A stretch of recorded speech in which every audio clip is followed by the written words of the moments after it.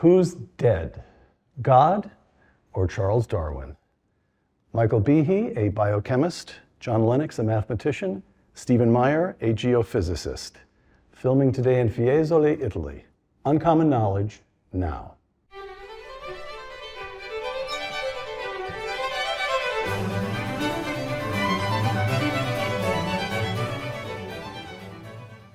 Welcome to Uncommon Knowledge. I'm Peter Robinson. A professor of biochemistry at Lehigh University, Michael Behe holds an undergraduate degree from Drexel and a doctorate in biochemistry from Penn. He's the author of a number of books, including Darwin's Black Box. Emeritus professor of mathematics at Oxford, John Lennox grew up in Northern Ireland, earned his undergraduate degree from Emmanuel College, Cambridge, and then went on to earn not one and not two, but 3 doctorates in an academic career of astounding distinction. Dr. Lennox is the author of many books, including the 2019 volume, Can Science Explain Everything? A former professor of geophysics at Whitworth College, Stephen Meyer is now a fellow at the Discovery Institute. He holds a doctorate of the philosophy of science from Cambridge. Dr. Meyer has published, again, many books, including his 2013 volume on the fossil record, Darwin's Doubt. Michael, John, and Steve, welcome. First question, Darwin versus Einstein. Einstein publishes the special theory of relativity in 1905, and in the 12-ish decades since that publication, one observation after another has tended to confirm his work. Just a decade ago, scientists found clocks on satellites in elliptical orbits kept time just about as Einstein would have predicted. Over time, to put it crudely, Einstein has become easier and easier to believe. Darwin publishes On the Origin of the Species in 1859. Briefly, as was true of Einstein, also of Darwin, has he become easier and easier to believe? Michael? No, the opposite. The opposite. John? The exact opposite. Stephen? Theory has been progressively disconfirmed by multiple observations in multiple subdisciplines of biology. All right, all 3 of you come out swinging. Gentlemen, you're about to take a layman through 3 problems with Darwin that the last few decades have turned up. Problem 1, Stephen, this is for you. Feel free to join in, but this one for Stephen particularly, the fossil record. The Cambrian, how's it pronounced? Either way, yeah. All right, the Cambrian or the Cambrian explosion. What was it, and why is it a problem for Darwin? It was a problem that Darwin himself knew about in 1859. The Cambrian explosion refers to an event in the history of life in which the major groups of animal forms, the new body plans that are exemplified by the largest categories of different types of animals, appear very abruptly in the fossil record with no discernible connection to ancestral precursors or intermediates in the lower Precambrian strata. And this pattern of abrupt appearance of the major groups of organisms, of biological or morphological innovation, as it's called, recurs up and down the sedimentary rock column. The first winged insects, the first dinosaurs, the first birds, the first mammals, the first flowering plants. There are multiple instances of this type of abrupt appearance. And so the fossil record looks very different than Darwin anticipated that it would look. He depicted the history of life as a great branching tree where the forms of life we see today emerged gradually from one or very few simple forms at the base of the tree, at the trunk of the tree. But instead what we see, it looks more like a lawn or perhaps an orchard of separate trees where the major groups of organisms appear abruptly without connections to those ancestral precursor forms. So the Cambrian explosion was the first that got noticed. As you say, Darwin himself noticed that this was a problem, but this is from my reading, add to it or correct me. As I've got it, the record shows one abrupt meaning a few million years, but in the geologic time, that's the blink of an eye, one abrupt event after another. Photosynthesis, just all of a sudden it's there. The Avalon explosion, the great Ordovician biodiversification event, whatever that may have been, the Silurian Devonian terrestrial explosion. Fish appear, birds appear, dinosaurs appear, mammals appear. Okay. So the obvious objection to this is, well, we've only really been digging since about Darwin's time. The Earth is big, geologic time is essentially endless, there are fossils there. We just haven't found the intermediate forms? Right. That's an objection to the claims about fossil discontinuity that's known as the artifact hypothesis. The idea is that the missing ancestral forms are an artifact either of incomplete sampling, Yes. or incomplete preservation. Right. The Cambrian explosion itself presents a very nice test of that artifact hypothesis. The claim with respect to sampling is that that we haven't looked long enough. Well, Right. we're 160 years on now from the Cambrian, or from the publication of The Origin of Species. And the Cambrian explosion, from our point of view, has become even more explosive. There are more new forms of life, more new animal forms known now in that Cambrian explosion event than there were in Darwin's time. And yet, with that passage of time, we've found no more of the intermediates. So there are more new forms still, all of which are still lacking intermediate forms. Instead of our findings regressing to some sort of Darwinian mean, they're departing from Darwin more and more and more. Right. Quickly, one last notion here, one last question on this before I turn to my big problem in life, maths, with John Lennox. Punctuated equilibrium. Stephen Jay Gould, the late and by all accounts, great. He seems to have been a dynamic teacher. He was certainly prolific. The great biologist Stephen Jay Gould, who held, well, you tell me what punctuated equilibrium held and why it doesn't answer the problem. Well, it was a wonderful new idea. Gould and another paleontologist, Niles Eldredge, formulated this theory in the late 1970s. And what they were trying to do is describe the fossil record more accurately. And what they saw, and what paleontologists saw then and see now even more distinctly, is this pattern of abrupt appearance and what they called stasis, that the basic form of an animal, the basic body plan, will remain constant through long periods of time, either going extinct or continuing to the present day. There would be variation within the constraints of a body plan, but limited variation. The crocodile appears and remains. All right. And so what they suggested was that there are these punctuation events where you have this sudden appearance and then this long period of equilibrium, of stasis. But they wanted to maintain that evolution takes place in fits and starts. Exactly. Evolution takes place in fits and starts. Right. And so it was a wonderful improvement in our description of the fossil record. But the problem was that Gould and Eldredge never came up with a mechanism that convinced their colleagues in evolutionary biology that evolution could occur so quickly. There was it was a good description of the fossil record without a mechanism to explain how that amount of change could occur in those short bursts of time. The meteor smacks the Earth, wipes out the dinosaurs, and creates an ecological niche. Yes, it creates space for new species to emerge, and so suddenly they do. Well, you find that unpersuasive? These two are chuckling. The problem is you have to build the animal. And this is the second part of when I wrote in the book at Darwin's Doubt, I talked about two big mysteries. One is the mystery of the missing fossils, but the second is the mystery of how the evolutionary process generates the new biological form. Because what we know now, as in our computer world, if you want to generate a new form of life, you have to have a lot of new information. In the computer world, want to get a new program, got to have new code. Same thing is true in life. Where's the code come from? Just opening up the niche doesn't explain the origin of the information necessary to build the new animal form to fill it. All right. Now we come to maths, the mathematical problem. Maths was always my weakest subject, and I am extremely conscious that I'm speaking to the emeritus professor of mathematics at Oxford University. All right. So let me just put in layman's terms, as best I can, and I have worked on it, what I take to be the mathematical problem that has emerged in recent decades with Darwin. We know now something about when life seems to have emerged, something between 4 and 5 billion years ago. We now know quite a lot about the rate at which random genetic mutations take place. Darwin's theory suggests that evolution arises because random genetic mutations take place and natural selection acts on them.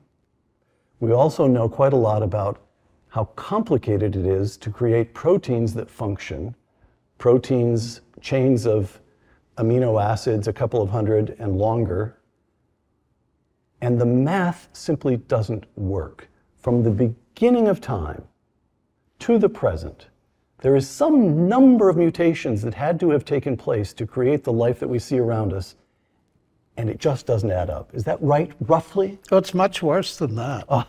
Because I think one of the very important things, and I'm not a biologist, but I do study the biologists as carefully as I can, is that Darwin's theory, whatever it does or doesn't do, says zero about the origin of life. He didn't claim to speak about the origin of life. He always presumes that the pre-existence of a form from which other forms evolve. Okay. But unfortunately, for many years, Richard Dawkins obscured everything, obfuscated the whole situation. Dawkins, the Oxford biologist. That's right, because he said that natural selection, which Darwin discovered, and he describes it as a blind automatic process, is responsible for the existence and variation of all of life. Now, he later admitted, it took far too long to do it, that evolution in the Darwinian sense cannot be responsible for the origin of life, for the simple reason is that evolution, whatever it does or doesn't do, presupposes the existence of life. Right. So you have two separate problems here.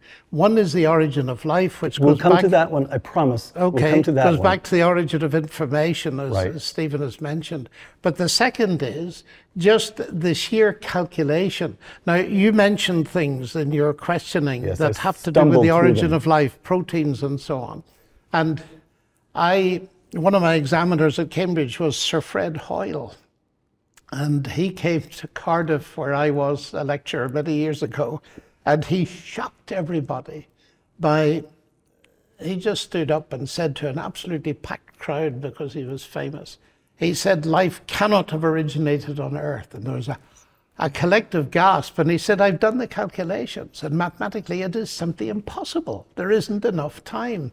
And I actually have a copy of those calculations at home. And he just said it's quite obvious if you do the calculations, and he puts it very simply and pregnantly, you know, rabbits produce rabbits and very little else.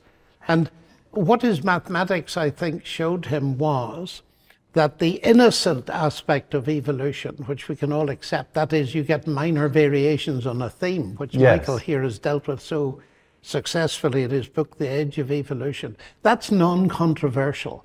But once you go beyond that and think of new animals, new body plans, all of that kind of thing. Darwin's book is The Origin of Species. It's not minor variations within species. It's the origin of species. But I think, you know, what cuts all this for me now is not what the mathematicians are saying, but what the mathematically conscious biologists are saying. Now, one of my friends in Oxford is a very distinguished biologist, Professor Dennis Noble, and he has just made absolutely clear. He said, neo-Darwinism, that is the modern synthesis, that the standard textbook theory that we all learn. Natural selection and mutation doesn't need to be improved, it needs to be replaced. And he almost was quoting someone like Lynn Margulis, another very distinguished person, who said it's dead. So these are people who know about the calculations, who know about the complexity, and saying from that perspective, it's dead. All right. So Fred Hoyle, we should add, was a very famous mid-last century astronomer. Yes, that's right. All right. Michael, problem 3 for this little layman. Cellular biology. Can you just tell us about irreducible, this is your sort of signal concept, irreducible complexity, and the story of the mousetrap? Sure. Well, might be good to start by saying that Darwin and folks in his day didn't know much about the cell. Right. They had crummy microscopes. It looked like a little piece of jelly. And they knew nothing about molecules. And we now know that life... Tiny and elementary also meant simple to them. So yes, sort of biologically simple. That's correct. So like Jell-O or a jelly, they thought it might just bubble up from the sea. But modern science, in the past 70 or so years, has shown that the cell is run by molecular machines, real machines made of molecules, and really sophisticated ones. There are machines that act as propellers, machines that act as trucks to bring supplies from one side of the cell to the other side of the cell. So when you magnify, these days we know enough about cells to know that they're not little blobs of jello. That's right. You get inside a cell and you're looking at a city. Yeah, pretty much. Yeah, that's right. It's got electrical apparatus, it's got vehicles, it's got information, it's got all sorts of things. And the problem with irreducible complexity is, if you think about it, machines are made of different parts. Say a lawnmower, it's got a blade, it's got a motor, wheels, stuff like that. But Darwin always insisted that his theory had to work by numerous successive slight modifications. It had to be very, very gradual. But if you try to build a machine like a lawnmower or a mousetrap, I like the mousetrap because that's so simple, even I can get it in my head. Yeah, Right. just think of a mechanical mousetrap. It's got a number of different pieces. Now, if you wanted to build something like that slowly and have each part or each intermediate work, you've got a big problem, because it needs all of the parts to work. It needs a spring, a wooden base, a couple other metal parts. And just to capture that concept, I invented the phrase irreducible complexity, because it's complex, can't reduce it, or Take else away one piece and it just doesn't and work. the mousetrap doesn't work. Right. Yeah. Therefore, it could not, the mousetrap, take away one piece from one of these fantastically complicated machines in a cell, Right. it doesn't function, and therefore could not have conferred an adaptive advantage. Right, and it could not be built gradually and improving each step of the way. Intermediate stages confer no functional advantage, therefore there's nothing for natural selection to select on the way from the simple to the complex. Okay. Michael, does that, what interests me greatly about that is the gradual building up is a stepwise ascent. Whereas, am I right in saying that contemporary biologists like Dennis Noble, whom I mentioned, are saying, but look, you have to take the whole cell into consideration, that this is top-down causation, and that would frustrate any concept of building things up anyway by numerous slight accretion. Is that fair to say that? If you go that way, then you have left Darwin far behind. Yes. And you've left randomness far behind. But they are doing that. They're leaving it far behind. But top-down is actually a metaphor for the action of an agent in Yes. arranging things with a plan Well, in mind. dangerous Yes, stuff. right. You see, John Lennox just swats Darwin aside. For the two of you, it's a much more agonizing process. You try very hard to be fair to the man. Two quotations, Michael, two quotations. Charles Darwin in The Origin. If Darwin himself writes this, if it could be demonstrated that any complex organ existed, which could not possibly have been formed by numerous, successive, slight modifications, my theory would absolutely break down, close quote. That's Darwin. He puts the test right there in 1859. Here's Michael Behe. The question then becomes, are there irreducibly complex systems in the cell? Yes, there are many. Absolutely. As I said, the cell is chock full of machines. Machines need many parts. They can't be built by numerous successive slight modifications.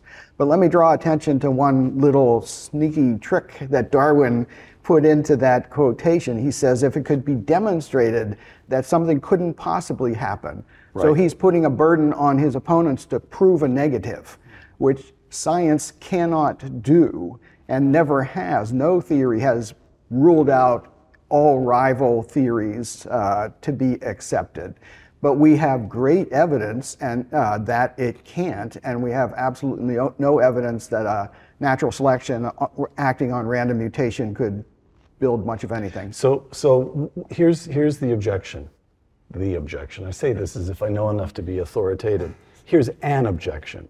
And the objection runs, all right, it's very hard to see how you evolve a mousetrap beginning with a little wooden platform. And true, it can't work until all the pieces are in place.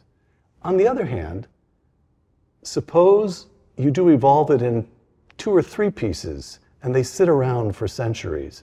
They don't confer any advantage on the organism, but they don't harm it either.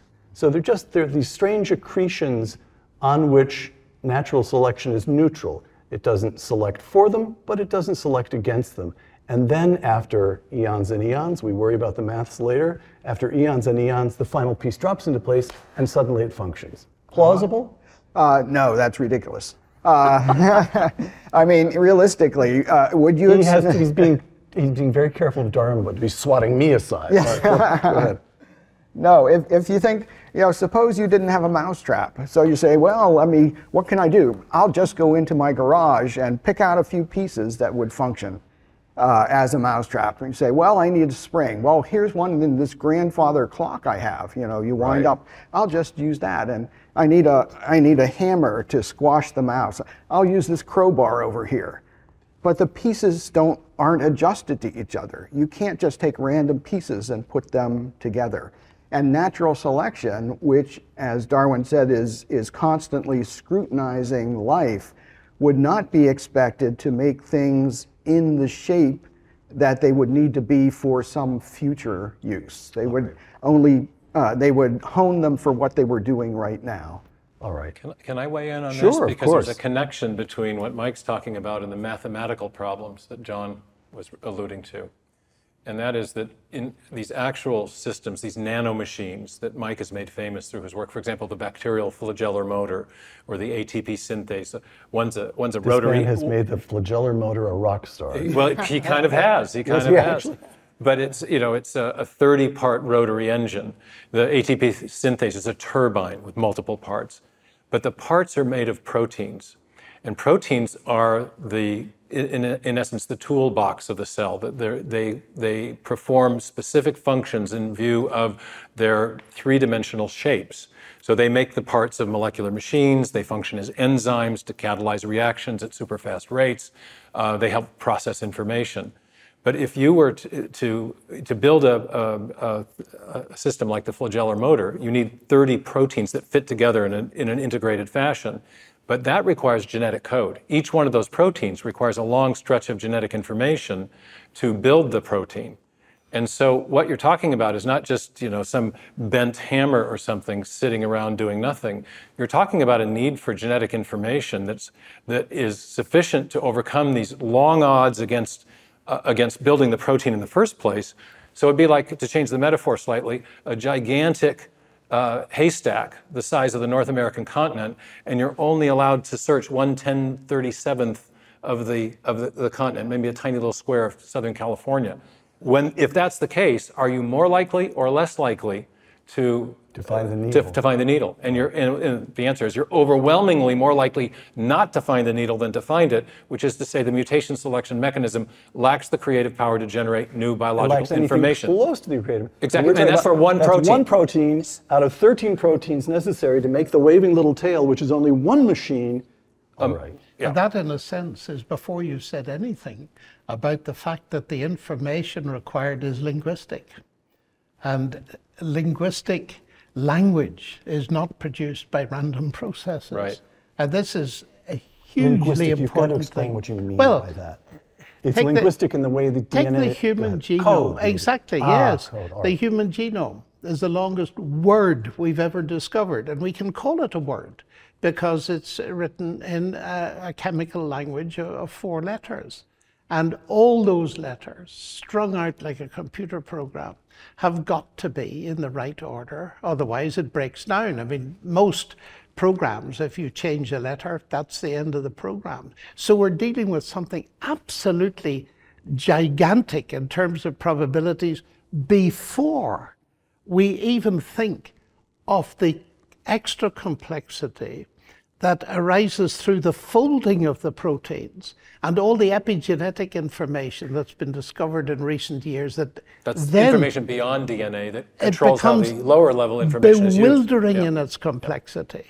And therefore it becomes a huge stress. And my own simplistic view is to say I prefer an explanation that makes sense to one that doesn't make sense. All right. If I could add just Sure. a little something, we're talking about this ultra complex machine, the bacterial flagellum, and saying that what Darwinian processes are laughably inadequate to explain it. But I want to point out that it can explain things a whole lot more simple than a bacterial flagellum. We talked about how many amino acids these things have, and there's 30 proteins and 400 amino acids, and so 12,000-ish or so. But in order to develop resistance to the anti-malarial drug chloroquine, it took trillions and trillions of malarial cells, Plasmodium falciparum, to get 2 crummy mutations. 2, and we're talking about 12,000 for the flagellum.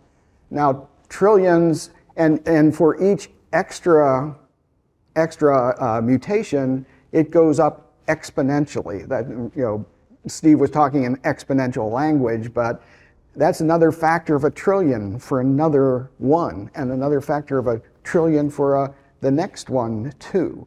So this is truly, truly, you know, even much simpler things than we've been talking about are beyond Darwinian processes. I just want to add one little cute thing, is that these days scientists can do evolution in the laboratory, grow bacterial cultures and for a long time and see what happens.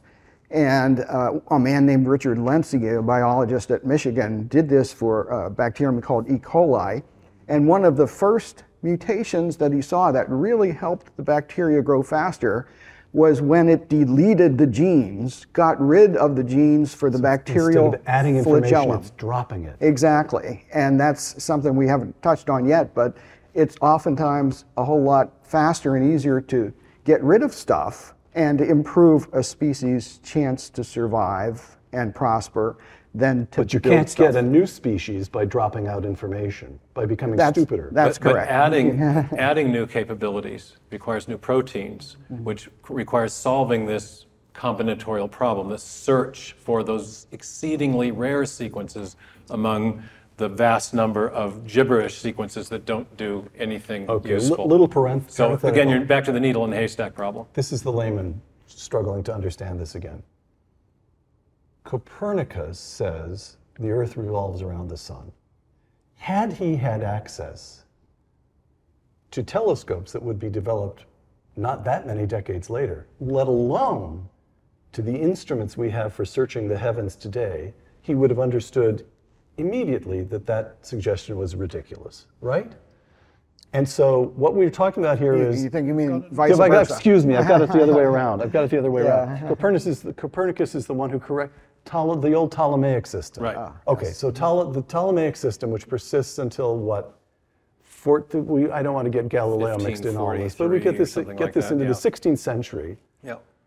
Telescope, which Copernicus figures out that that's partly because of the technology. He can see what they couldn't see before. All right, so Darwin's a little 170 some years ago, and it was plausible that the little tiny cell was a blob of jello in the old days. But now, thanks to Behe here, we can look into that cell, and we have the same experience going into smaller and smaller dimensions that telescopes had going into the larger and larger dimension, which is every time we look, it becomes more complicated, deeper, richer, more mind-boggling. Is that roughly correct? That's roughly right, and it starts back in the... Importantly correct. Yeah, it starts back in the 1950s, with Watson and Crick, and what historians of science now call the molecular biological revolution. They, of course, elucidated the double helix structure of the molecule. They discovered the language. Exactly. They discovered the structure of the molecule in 1953, but it's Crick who makes the important breakthrough in 1958. He was a code breaker in World War II, and he formulates something called the sequence hypothesis. And he proposes that the 4 chemical subunits that run along the interior of the DNA molecule they're called nucleotide bases, or just bases. He proposes that they are functioning like alphabetic characters in a written text, or like, for example, the zeros and ones in a section of software today. That is to say, they perform a function as a group, not in virtue of any of their physical properties, but in virtue of their sequential arrangement in accord with an independent symbol convention, later discovered and now known as the genetic code. And over the ensuing 7 or 8 years, Crick's sequence hypothesis was confirmed by a series of experiments on both sides of the Atlantic, and that gave us this new informational understanding. The information revolution came to biology, because what we realized is that inside the cell we have a complex information storage, transmission, and processing system. And to explain the origin of life, you've got to explain that. And to explain any new form of life, you've got to explain how you can take a section of code, randomly change it, and hope to come up with another section of code without destroying the function of the code you started with. So the three of you, I want to get to the way science, capital S, is responding to people such as the three of you. But the three of you are not some sort of throwbacks saying you're attacking all that civilization stood for. What you're saying is, wait, we know more than they did. Look at the newest information. You are champions for the latest science, not for some sort of retrograde worldview. Is that's fair? I think it is fair. I think it's worth saying you accused me of swiping Darwin aside. I don't swipe him aside. He observed some very interesting and useful things. He was a good writer too. But he was. But he was limited by his time. And we also have in addition something that we haven't discussed at all. And that is that ideas that were perhaps crystallized by Darwin had existed a long time before, where there was nothing of what is called science. Lucretius had them. In fact, if you read De Rerum Natura, Lucretius' book on the nature of life, he gets almost everything Darwin does, except for the transmutation of species, and he deduces it from materialistic philosophy. Because one of the things that... Give me a yes, century. I can. What century is Lucretius? Oh, he's in the back of the 1st century, but he was building on stuff even earlier, going back to the early Greeks of Democritus. And the point of that is important. There's a worldview dimension to all of this. You see, if I put on my atheist hat, which I do with some difficulty, but I try to do it, and you say to me, write me an account of the origin of life, I will come up with an evolutionary theory immediately, because that is the only possibility allowed by the naturalistic worldview. So we're competing with that as well. And of course, Darwinism as such appealed massively to the atheists, and increasingly so, as we know through Richard Dawkins. So you have to remember that once you start raising the kind of question these two gentlemen have been raising, and that is that there's information, there's code, and the looming spectre of the possibility of a coder, that raises a crucial problem. Out of bounds. Right. That's out of bounds. That's not science. Yes, and that means that we have to broaden the discussion as to how science is defined. And of course... Well, I just want to get to, because I promised, John, that we would come to this, and that is the origin of life itself. As I understand it, from your work, Stephen, life emerges pretty quickly after the conditions for the emergence of life themselves emerge. It's there from the get-go, geologically speaking. 3.85 billion years is the accepted time. Okay. The cessation of a meteorite bombardment of the Earth occurred at most 50 million years before that. A blink of the eye geologically, we get from simple chemicals to a complex, functionally integrated cell with information processing systems and miniature machines. Okay, so here's what I was taught when I was going through school. There was the famous Urey experiment, 1952, I looked it up, where if you put in a chamber all the chemicals that were supposed to have been present when Earth was at the moment when life arose, and introduced, I seem to remember from textbooks, the idea that there was some terrible thunderstorm. So you mix it all up with electricity. And a couple of scientists, Urey at the University of Chicago, tried this, and lo and behold, somehow or other, they managed to form a few amino acids. They didn't form life, but that's because you have to run the experiment a lot of times.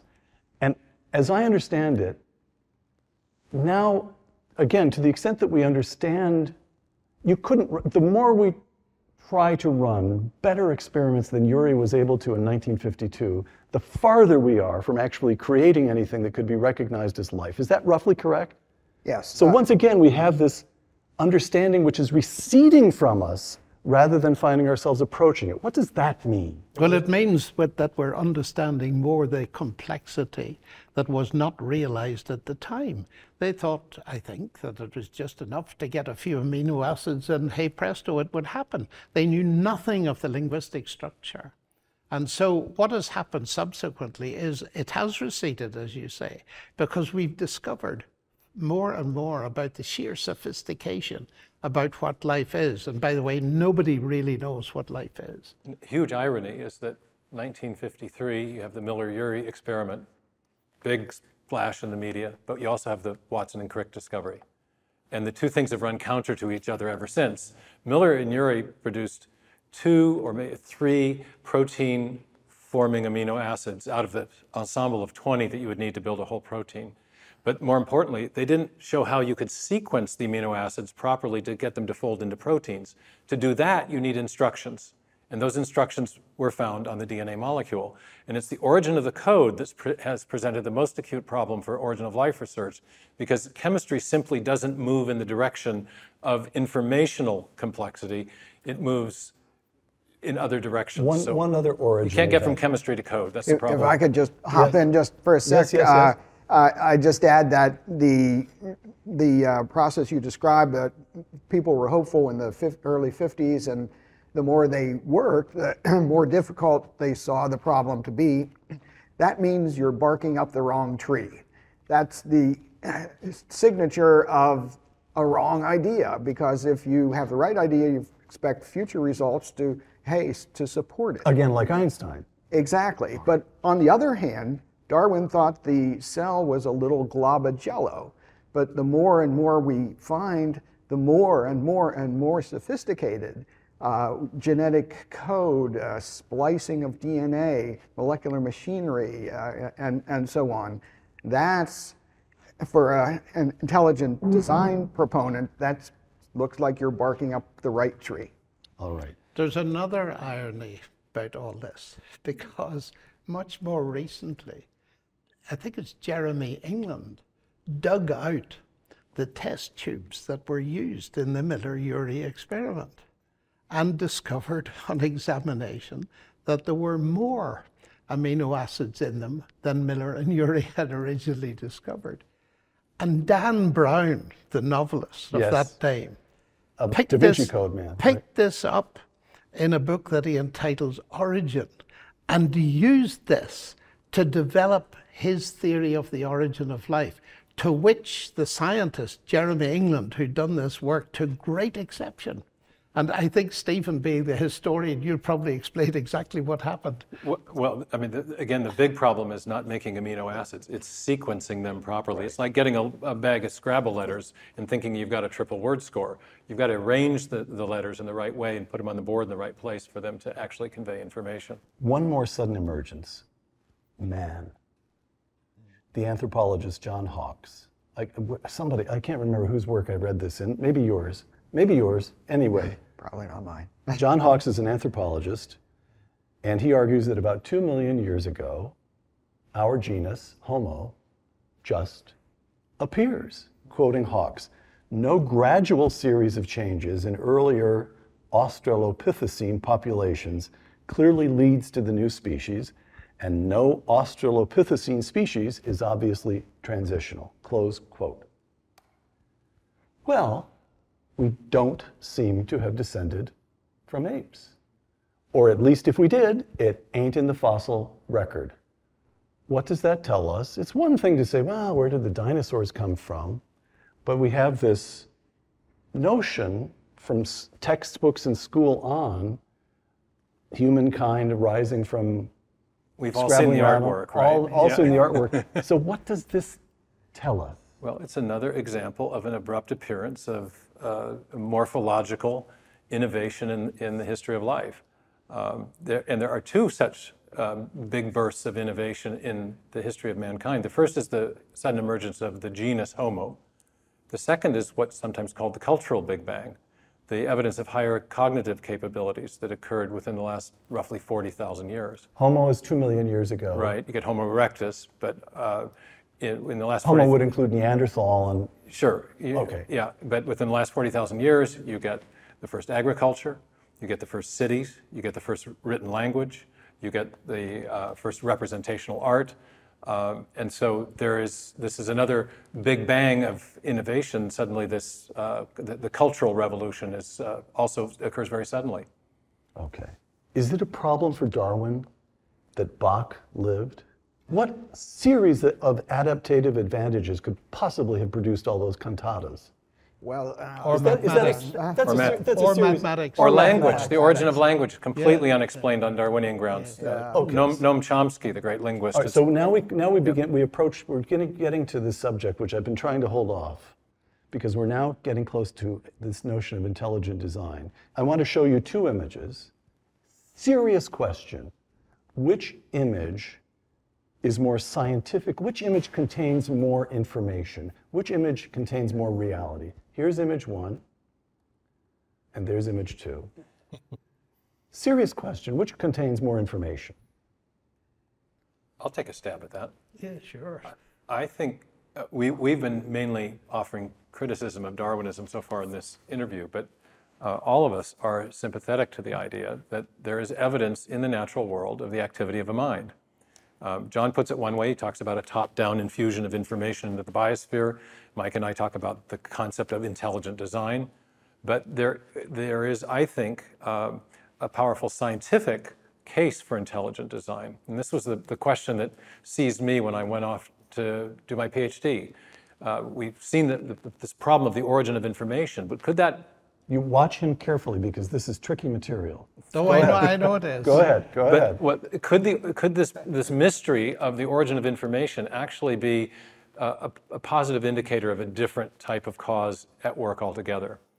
And the person who helped me most think this through was actually Darwin himself, because Darwin pioneered a method of historical scientific reasoning, where he realized that if you were wanting to explain an event in the remote past, you should try to explain it by causes that you see now in operation. And he got this principle from the great geologist Charles Lyell. So in eastern Washington, where I live, there are little patches of white powdery stuff still on the ground from an event that happened in May of 1980. And if you don't know what caused that white powdery stuff, you'd use a standard historical method of reasoning known as the method of multiple competing hypotheses. And so you'd formulate some hypotheses. Maybe it was a flood, maybe it was an earthquake, maybe it was a volcanic eruption. Which of those explanations is best according to Darwin and Lyell's principle? Well, it's the volcanic eruption, because we have seen volcanoes produce white powdery stuff, and floods and earthquakes don't do that. So if you apply this principle of reasoning, if you look for a cause now in operation, and ask yourself, well, what is the cause now in operation that produces digital information? You come to one and only one type of cause, and that's a mind. Bill Gates says that DNA is like a software program, but much more complex than any we've ever created. What does it take to produce software? It takes a programmer. So what we think we're seeing with the digital information that's in DNA is not just a problem for Darwinian evolution, but it's a positive indicator of the activity of a mind or an intelligent agent acting in the history and the origin of life. I'm coming to you I'm going to set this up with a quotation. Listen to this, and then the question goes to you. Bill Clinton: if you see a turtle on a fence post, you know it didn't get there by itself. All of creation, all this complex world we see around us, is a turtle on a fence post. Behe looks at complicated subcellular biology and says, this couldn't have happened randomly. Meyer looks at the fossil record and says, too many things just appear. And John Lennox runs the maths and says, if there's a code, maybe there's a coder. Now, it's one thing to observe certain limits to what Darwin and others may have been able to explain. Mm-hmm. The explanation stops here. That's as far as we can get. And it's something quite different to cross that line and say, oh, I think I see what's on the other side. Are you in for intelligent design? I'm in for answering your question about the two pictures, first of all. You asked me how much information is contained in those two pictures. Yes, I did. I suspect it's almost equal. I think the question you should have asked is how much truth is contained in those two pictures. Now, to come back to your precise question, the first picture shows what people commonly call the ascent of man. Yes. From lower animals. Yes. Now, here's where Darwin helped me massively by expressing in a letter a profound doubt. He said, you know, and I'm only paraphrasing because I haven't got the quote in my head. He said, you know, I'm troubled by the fact that if my explanation is correct, then how do we account for the human capacity for rational thought? He said, after all, if we started with lower animals and a monkey's mind, he said, well, is there any thinking in a monkey's mind? Now, hold that just for a moment, because I have lots of fun with my scientific friends. I sometimes ask them, what do you do science with? And of course, they name some expensive machine. I say, no.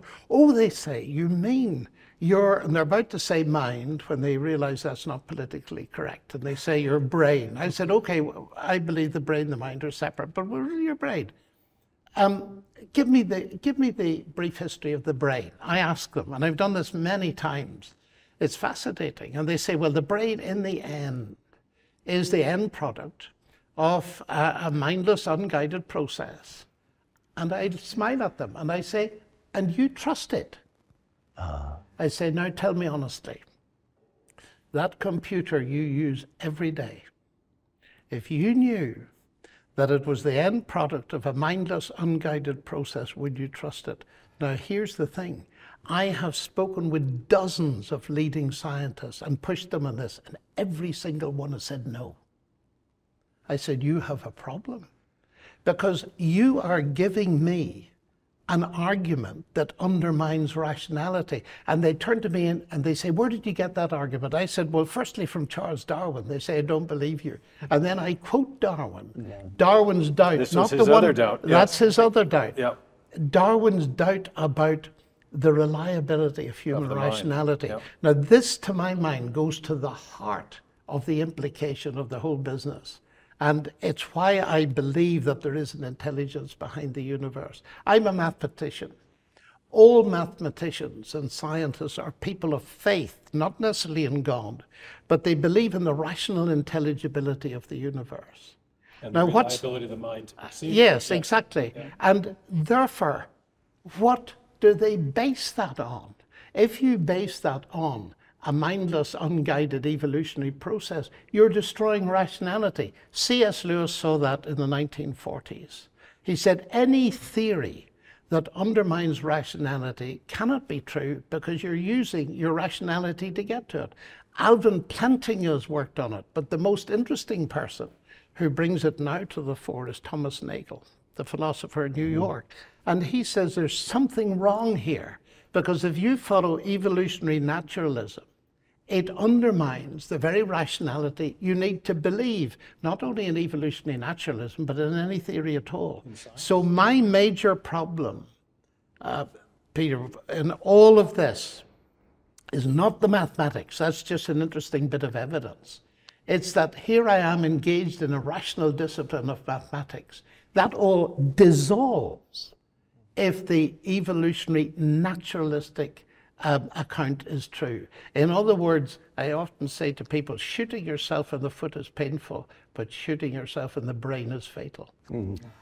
By the way, Darwin actually, even though this discussion is tending to discount heavily, if not to dismiss, his theories, Darwin is emerging as a fine writer, a wise man, and in all kinds of ways an honest man. One doubt, he recognized the problem with the Cambrian record, and then he recognized this huge question of where does the mind come from? Yeah. Where does all right, Michael, I'm quoting you to yourself. Intelligent design can happily coexist with a large degree of natural selection.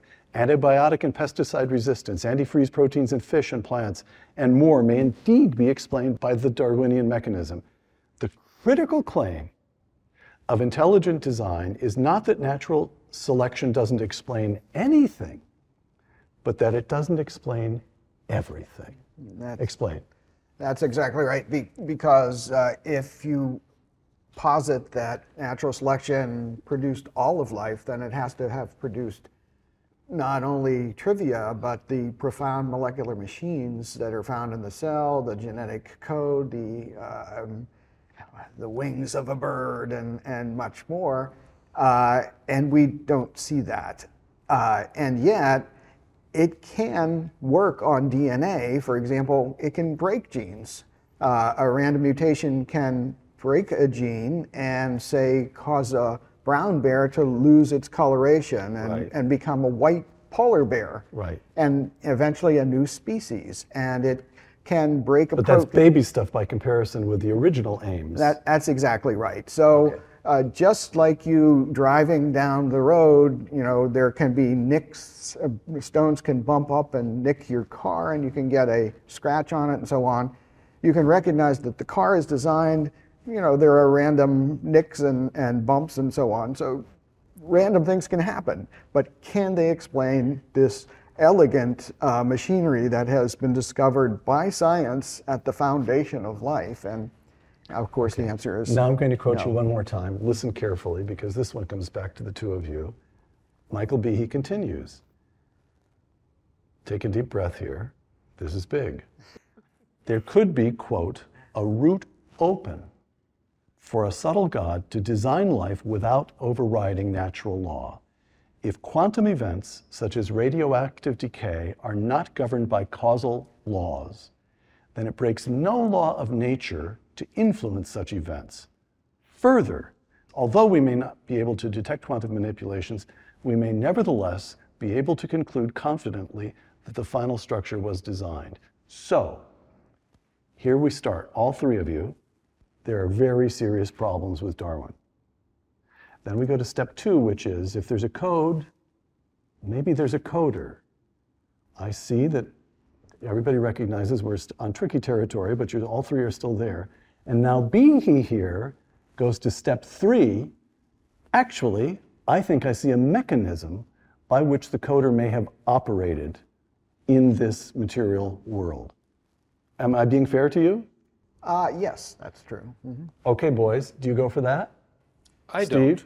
You don't? No, I think that when we invoke the action of a mind, we're invoking a non-material cause. And we don't need to play by the rules of scientific materialism to invent a mechanism to explain the origin of information, because we know from our uniform and repeated experience that information always arises from a mind. We don't understand the interface, the mind-body interface in the case of human intelligence. We know that we can affect the material world by the choices we make and by the thoughts that we have. I'm going to choose to move this water glass right now. But I don't know how my volitional act of my mind to initiate that act affected the material world. That interface is unknowable to us at this point. But we can infer from certain sorts of effects back to the activity of a mind. We know that a distinctive artifact or effect of intelligent activity is the production of information.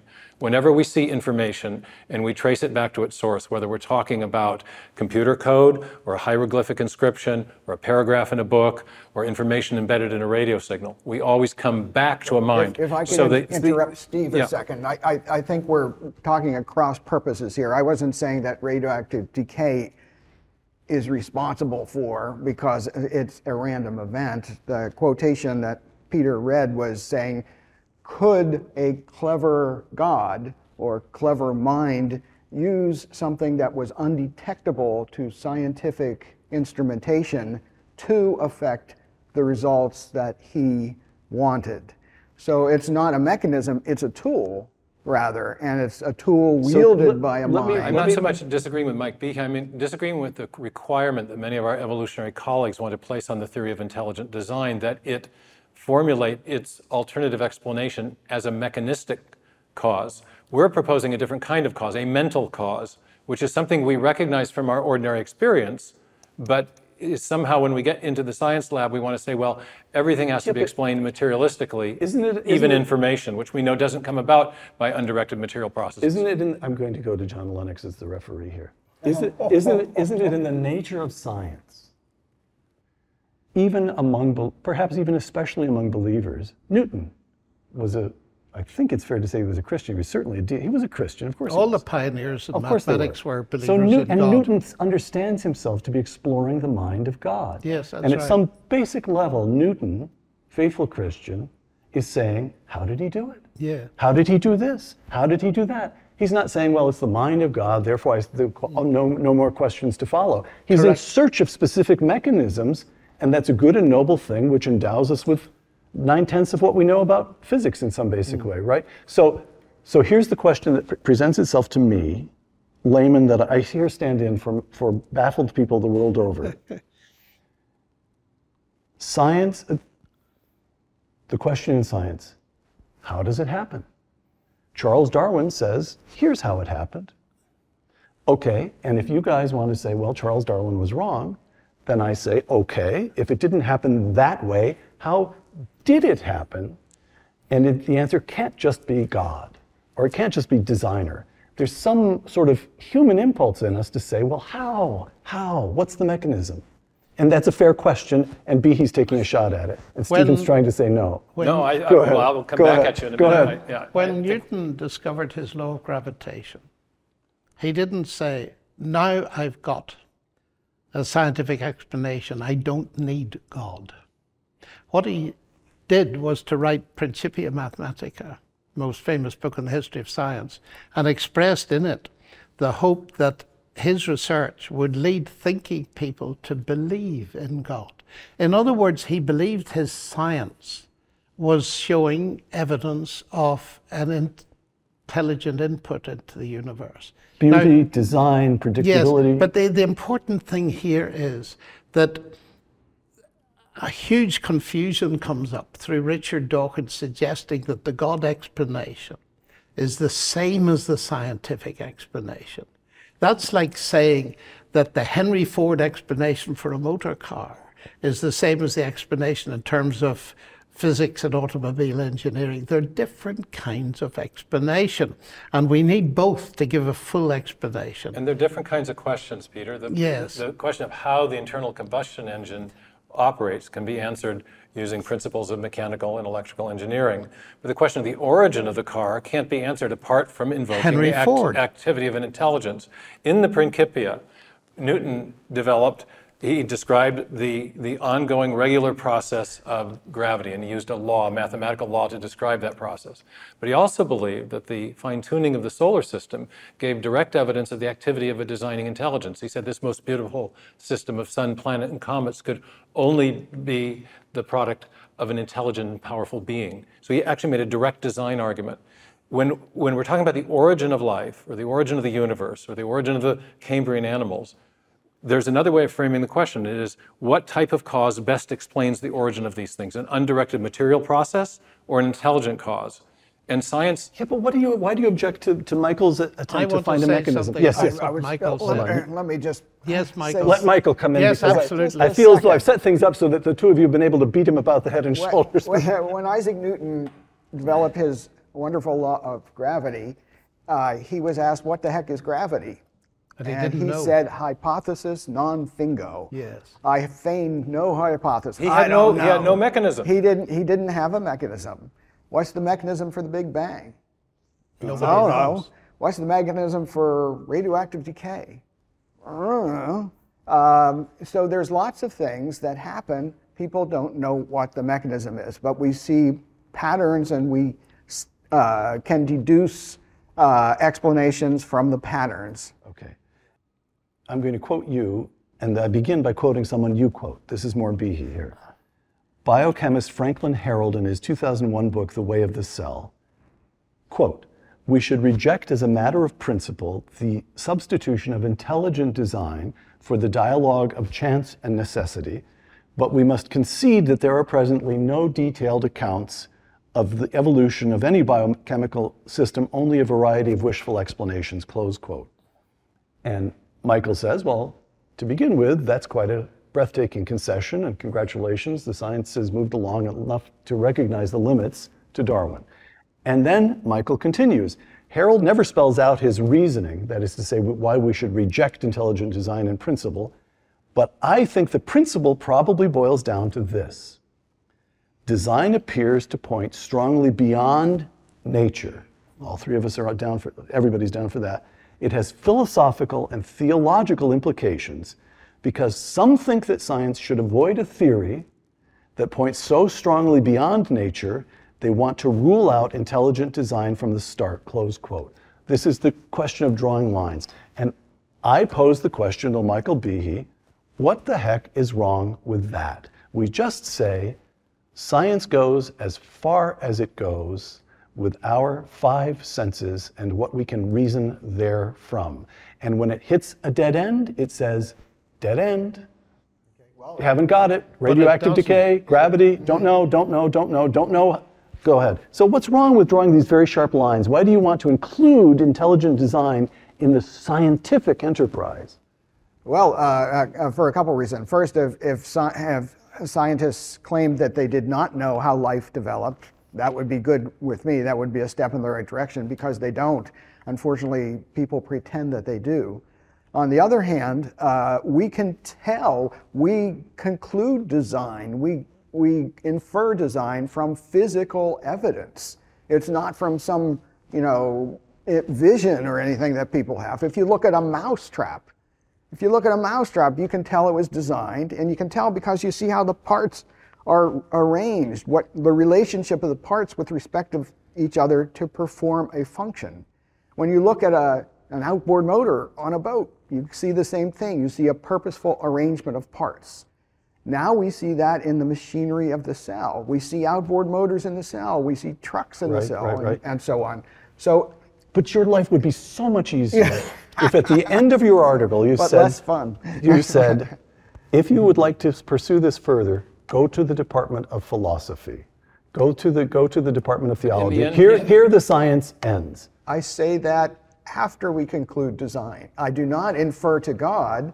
And as I write, some people have approached me and said, yeah, I'm with you. I think it's intelligent, but I think it's, space aliens have visited us. Fred Hoyle's explanation. Exactly. Go ahead, John. I think the basic question here is, there are several and they're very important, is what is an explanation? That's a crucial question. And Michael cited Newton, hypothesi non fingo. His gravity, when I was taught in school, I thought the law of gravity explained gravity. And I was an adult before I discovered it explains no such thing. So that even a scientific explanation within its own terms is rarely full. It's almost never full. That's the first thing. Secondly, we admit at all kinds of levels explanations in terms of agent, like if we want a complete description of the motor car. Now, your earlier question to Michael, could God have done this? There is a sense in which God can do things any way he likes. But the issue is, how does God do it? And secondly, is his activity detectable scientifically? Now, I'm putting those words together very carefully. Not is his involvement detectable, but is it detectable in terms of science? In other words, if you set up your definition of science as restricted to the five senses, so that you're not, and here comes the principle, the Socratic principle, that is often violated, that the late Antony Flew saw, that when he came to conclude that there was an intelligent designer behind the universe on the basis of DNA, and they said, oh, but you can't do that. He said, I follow the evidence where it leads. And this is the clash that arises. You can either say, well, science has come to an end. It cannot answer this question. There are very few people want to say that. Or you say, science is limited. We must open the field to other kinds of questions, like the why questions of purpose, like teleology and all this kind of thing. And the underlying mistake that we're forced to think is that science and rationality are coextensive when they're not. And also that that is to say, science does not cover the full field of rationality. No, history is a rational discipline. So is philosophy. There are other kinds of sciences, and this is what my PhD was about. There's historical scientific reasoning, which is all about abduction, inferring back to explain causal origins. Imagine that you walk into the British Museum and you look at the Rosetta Stone, and someone says, well, how did those inscriptions come about? If the archaeologist is governed by a principle that you alluded to indirectly, it's called methodological naturalism. We may only infer materialistic causes, whatever the evidence. The scientist would miss the obvious explanation. This was produced by scribes, right, by intelligent agents. There are distinctive indicators of the activity of intelligence, and therefore that allows us to infer. It's language. There was one of the early pioneers in the information sciences named Henry Quastler said that the creation of new information is habitually associated with conscious activity. In other words, our uniform and repeated experience affirms that there's only one type of cause that produces information. But uniform and repeated experience is the basis of all historical scientific reasoning. So there is a basis in historical scientific reasoning to infer intelligent design. There's no need or reason to limit the conclusions that we can consider in that branch of science, because unless, and here's the bottom line for all of this, unless you presume a naturalistic worldview and imprison yourself within its confines. That's the key issue. That's not fair. If the evidence leads beyond a naturalistic view, you must pursue it, correct?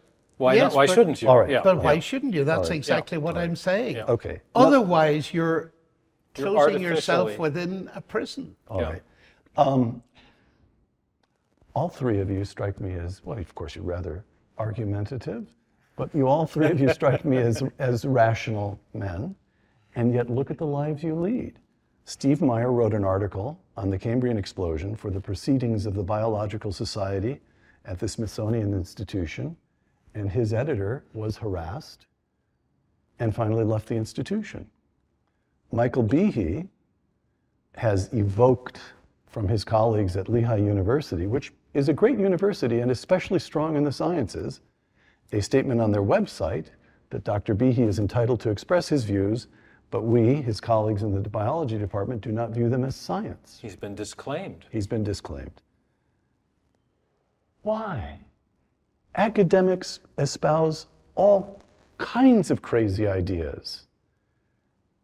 Why should these ideas, why should the challenge to Darwin and the suggestion that if there's a code, there's a coder, the suggestion of an intelligent design, evoke such singular hostility? What is going on? I'll start with John because I didn't give you the What is going on is the domination of naturalism and materialism in the academy, which is so ironical. I'm from Oxford University.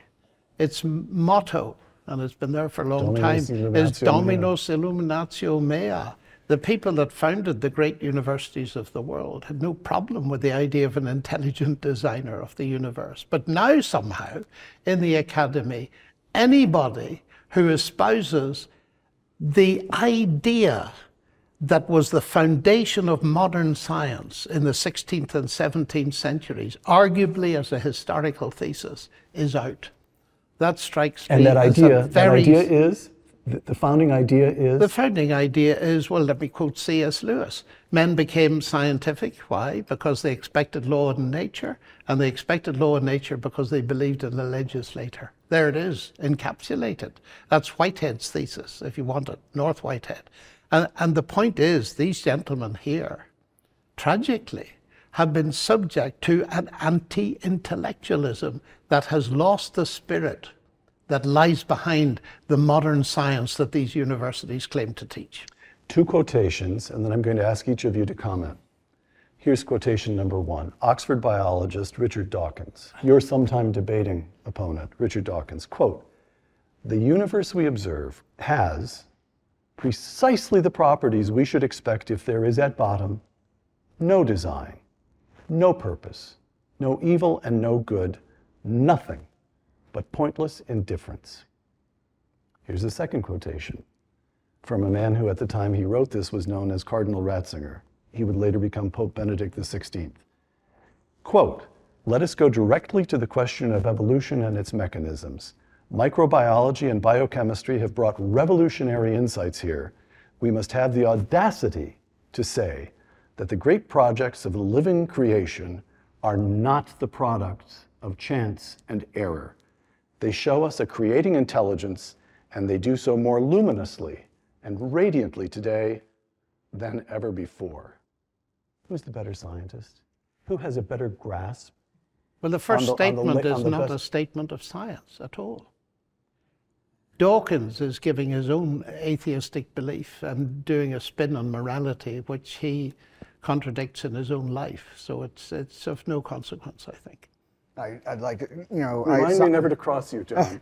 I sometimes quote the same quote from Dawkins that you just read previously and followed up by saying he must be a lot of fun at parties. Because he has such a gloomy view, but he supports nothing. And Cardinal Ratzinger, later Pope Benedict, is talking science. He wasn't talking about how... He really is. He's not overshooting. No, yeah, I should say he's talking the latest science. He's talking about what has been discovered by molecular biology and biochemistry and cell biology. He's not talking about, you know, how squirrels are so cute or things like that. He's saying, holy moly, these are machines. Holy moly is a technical term. Yeah. I'm sure, Yeah. Well, that's Latin. But Ratzinger's voice was very important. He was in a school of very interesting German philosophers led by a man called Spemann. And one of the best deconstructions of Dawkins was written by one of Spemann's pupils, a man called Reinhard Löff. Unfortunately, it's only in German, not in English, but it is absolutely brilliant. But Ratzinger really, before he became Pope, he wrote a lot on this kind of stuff and influenced the present Cardinal in Vienna, Schönborn, a great deal. Can I say something in favor of the Dawkins quote? I like the framing. He says, the universe we observe has precisely the properties we should observe. If at bottom there's no purpose, no design, nothing but blind, pitiless indifference. I love the way he frames the issue. Question is he right?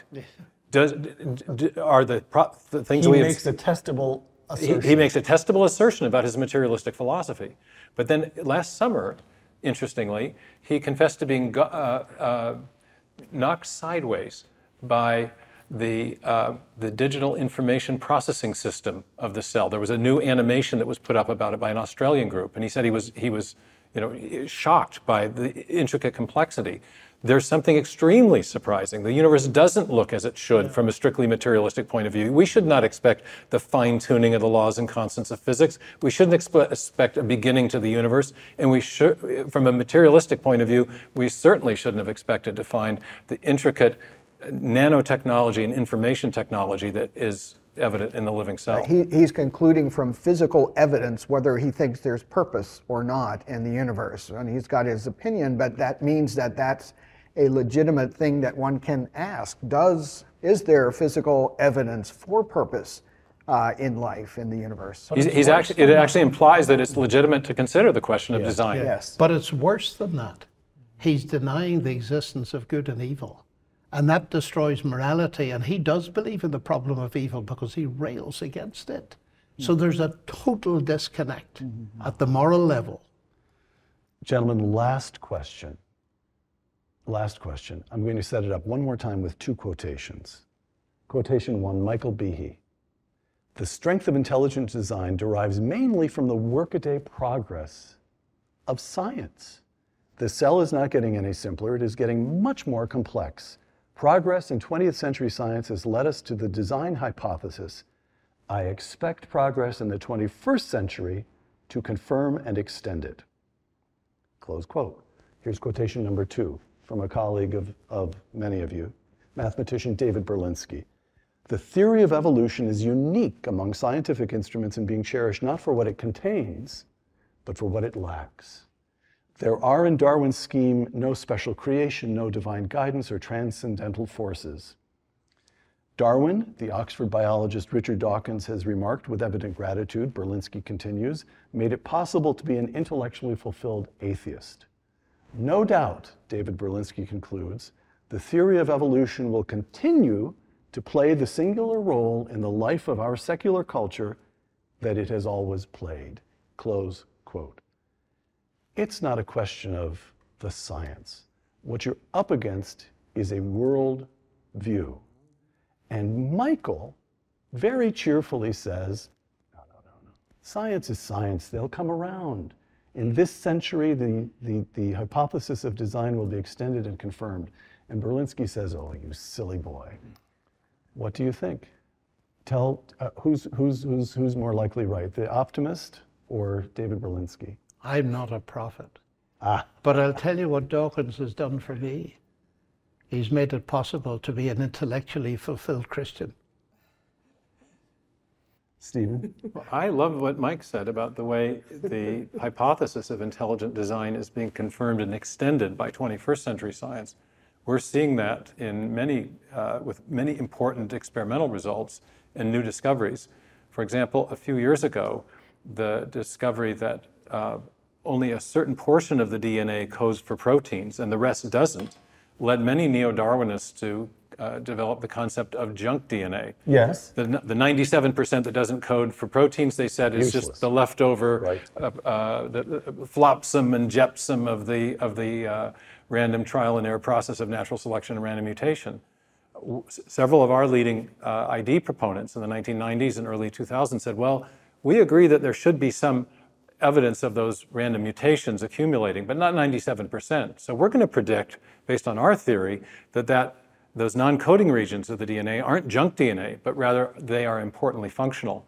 And that prediction has now been confirmed by the ENCODE project and a number of other interesting developments in bioinformatics. And we now know that the non-coding regions of the DNA are functioning roughly like an operating system in a computer. They're controlling the timing and expression of the coding files. And so we actually, this is a prediction that was made by proponents of intelligent design that's been confirmed by new discoveries. Michael, I didn't answer your question. Am I an optimist? Actually, I am. Not a biologist, but reading the stuff from the so-called third wave of biology really does make me quite an optimist that there will be an intellectual breakthrough. There was a meeting at the Royal Society. Under the weight of accumulating scientific Under work. the weight of evidence. Yes. It's a very heavy ship, but it's beginning to turn, I think. And there was evidence at the Royal Society meeting just a couple John's referring to a years meeting ago. in 2016 that was convened by members of the Royal Society and evolutionary biologists who doubt the standard neo-Darwinian model and who are saying we need a new theory of evolution, and they called the meeting to explore new evolutionary mechanisms that could either replace or supplement natural selection because of its lack of creative power. I said that was the last question, but here's the last question.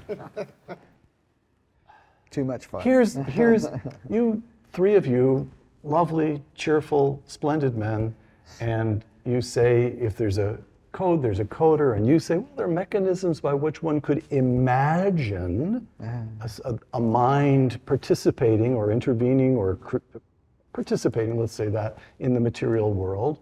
All right, here's the objection. Haven't you ever heard of the Inquisition? Haven't you ever heard of the religious wars?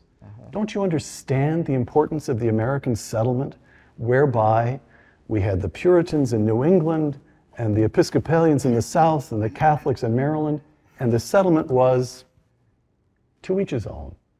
But there's going to be a public space here in which we can work together. This is what gives us the American, modern American, the university, the modern research, let's put it that way, the modern research institution. And it's the way you three are going. Maybe the three of you don't intend it, but the people who come right after you are going to be right back to put them in stocks, old-fashioned morality.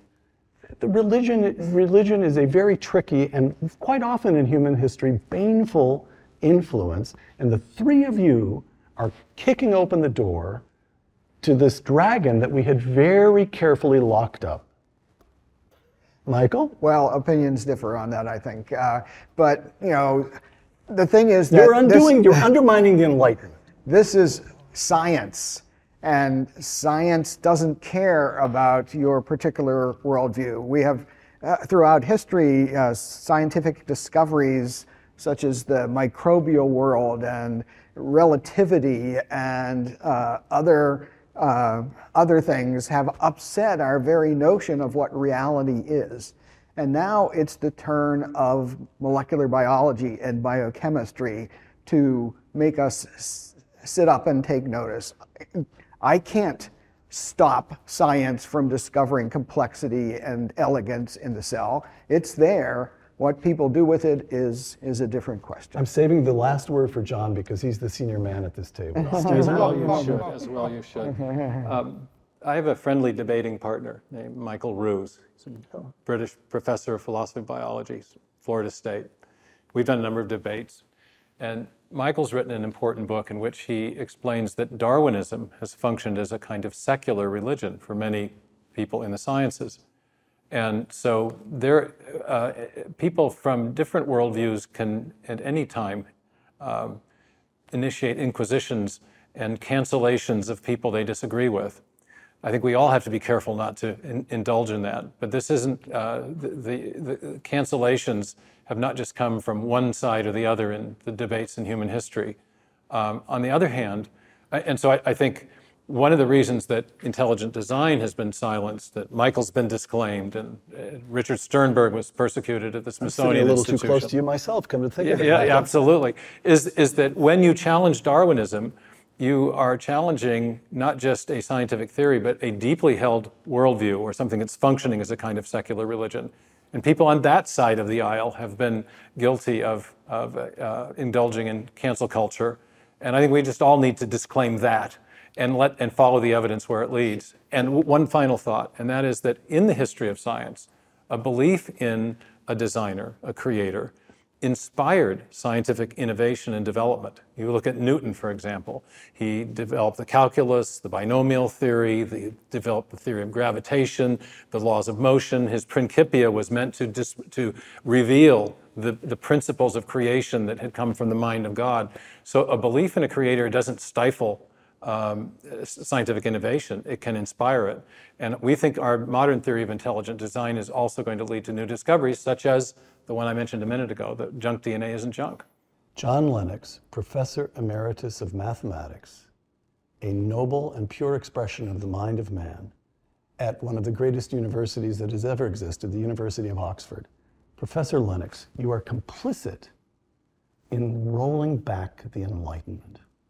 Absolutely. I'm delighted to do it because the Enlightenment discovered that the best way to deal with opponents was to cut their heads off. And the historians, particularly John Gray, who's an atheist actually, one of the top historians of the intellectual in Europe, points out that there's a direct line from the Enlightenment to the persecutions of Stalin and the horrific destruction of life in the 20th century. So you'll get nowhere with the Enlightenment. Second point, coming from Northern Ireland, I'm acutely aware of the reputation of religions, particularly Christianity, for causing war. And that has led me to do a lot of investigating. And I've come to the conclusion about which I've written, so I'll not go into it in much detail. But what has happened there is that people have failed to go to the heart of the issue. Now, some religions may generate wars. I'm not denying that, and they will have to speak for themselves. But one of the most interesting things about Christianity is that Christ was tried. And it's on public record that he was tried for being a terrorist. We rarely put it into modern terms. He was exonerated by the Roman procurator. And why? Because when challenged whether he was a political opponent of Rome, he said, "My kingdom is not from this world. Otherwise my servants would have been fighting," and he'd stopped them fighting. "But now my kingdom isn't from here." "You're a king?" "Yes," he said. "To this end I was born, and to this end I came into the world to bear witness to the truth." And Pilate said, "What is truth?" and went out, declared Christ innocent, but then gave in to the crowd. The point of that is hugely important historically. I used to wonder, why is there so much in the New Testament Gospels about the trial of Christ? And suddenly I realized it's because of this precise question. Christ repudiated violence so that people in my own country who followed him using bombs on both sides, yes, they weren't Christian at all because they repudiated Christ. The obvious thing in all of this is the one thing you cannot do with sheer power is to impose truth on people. And I think Pilate saw that. John Lennox, Michael Behe, Stephen Meyer, thank you. Thank you. For Uncommon Knowledge and the Hoover Institution, I'm Peter Robinson.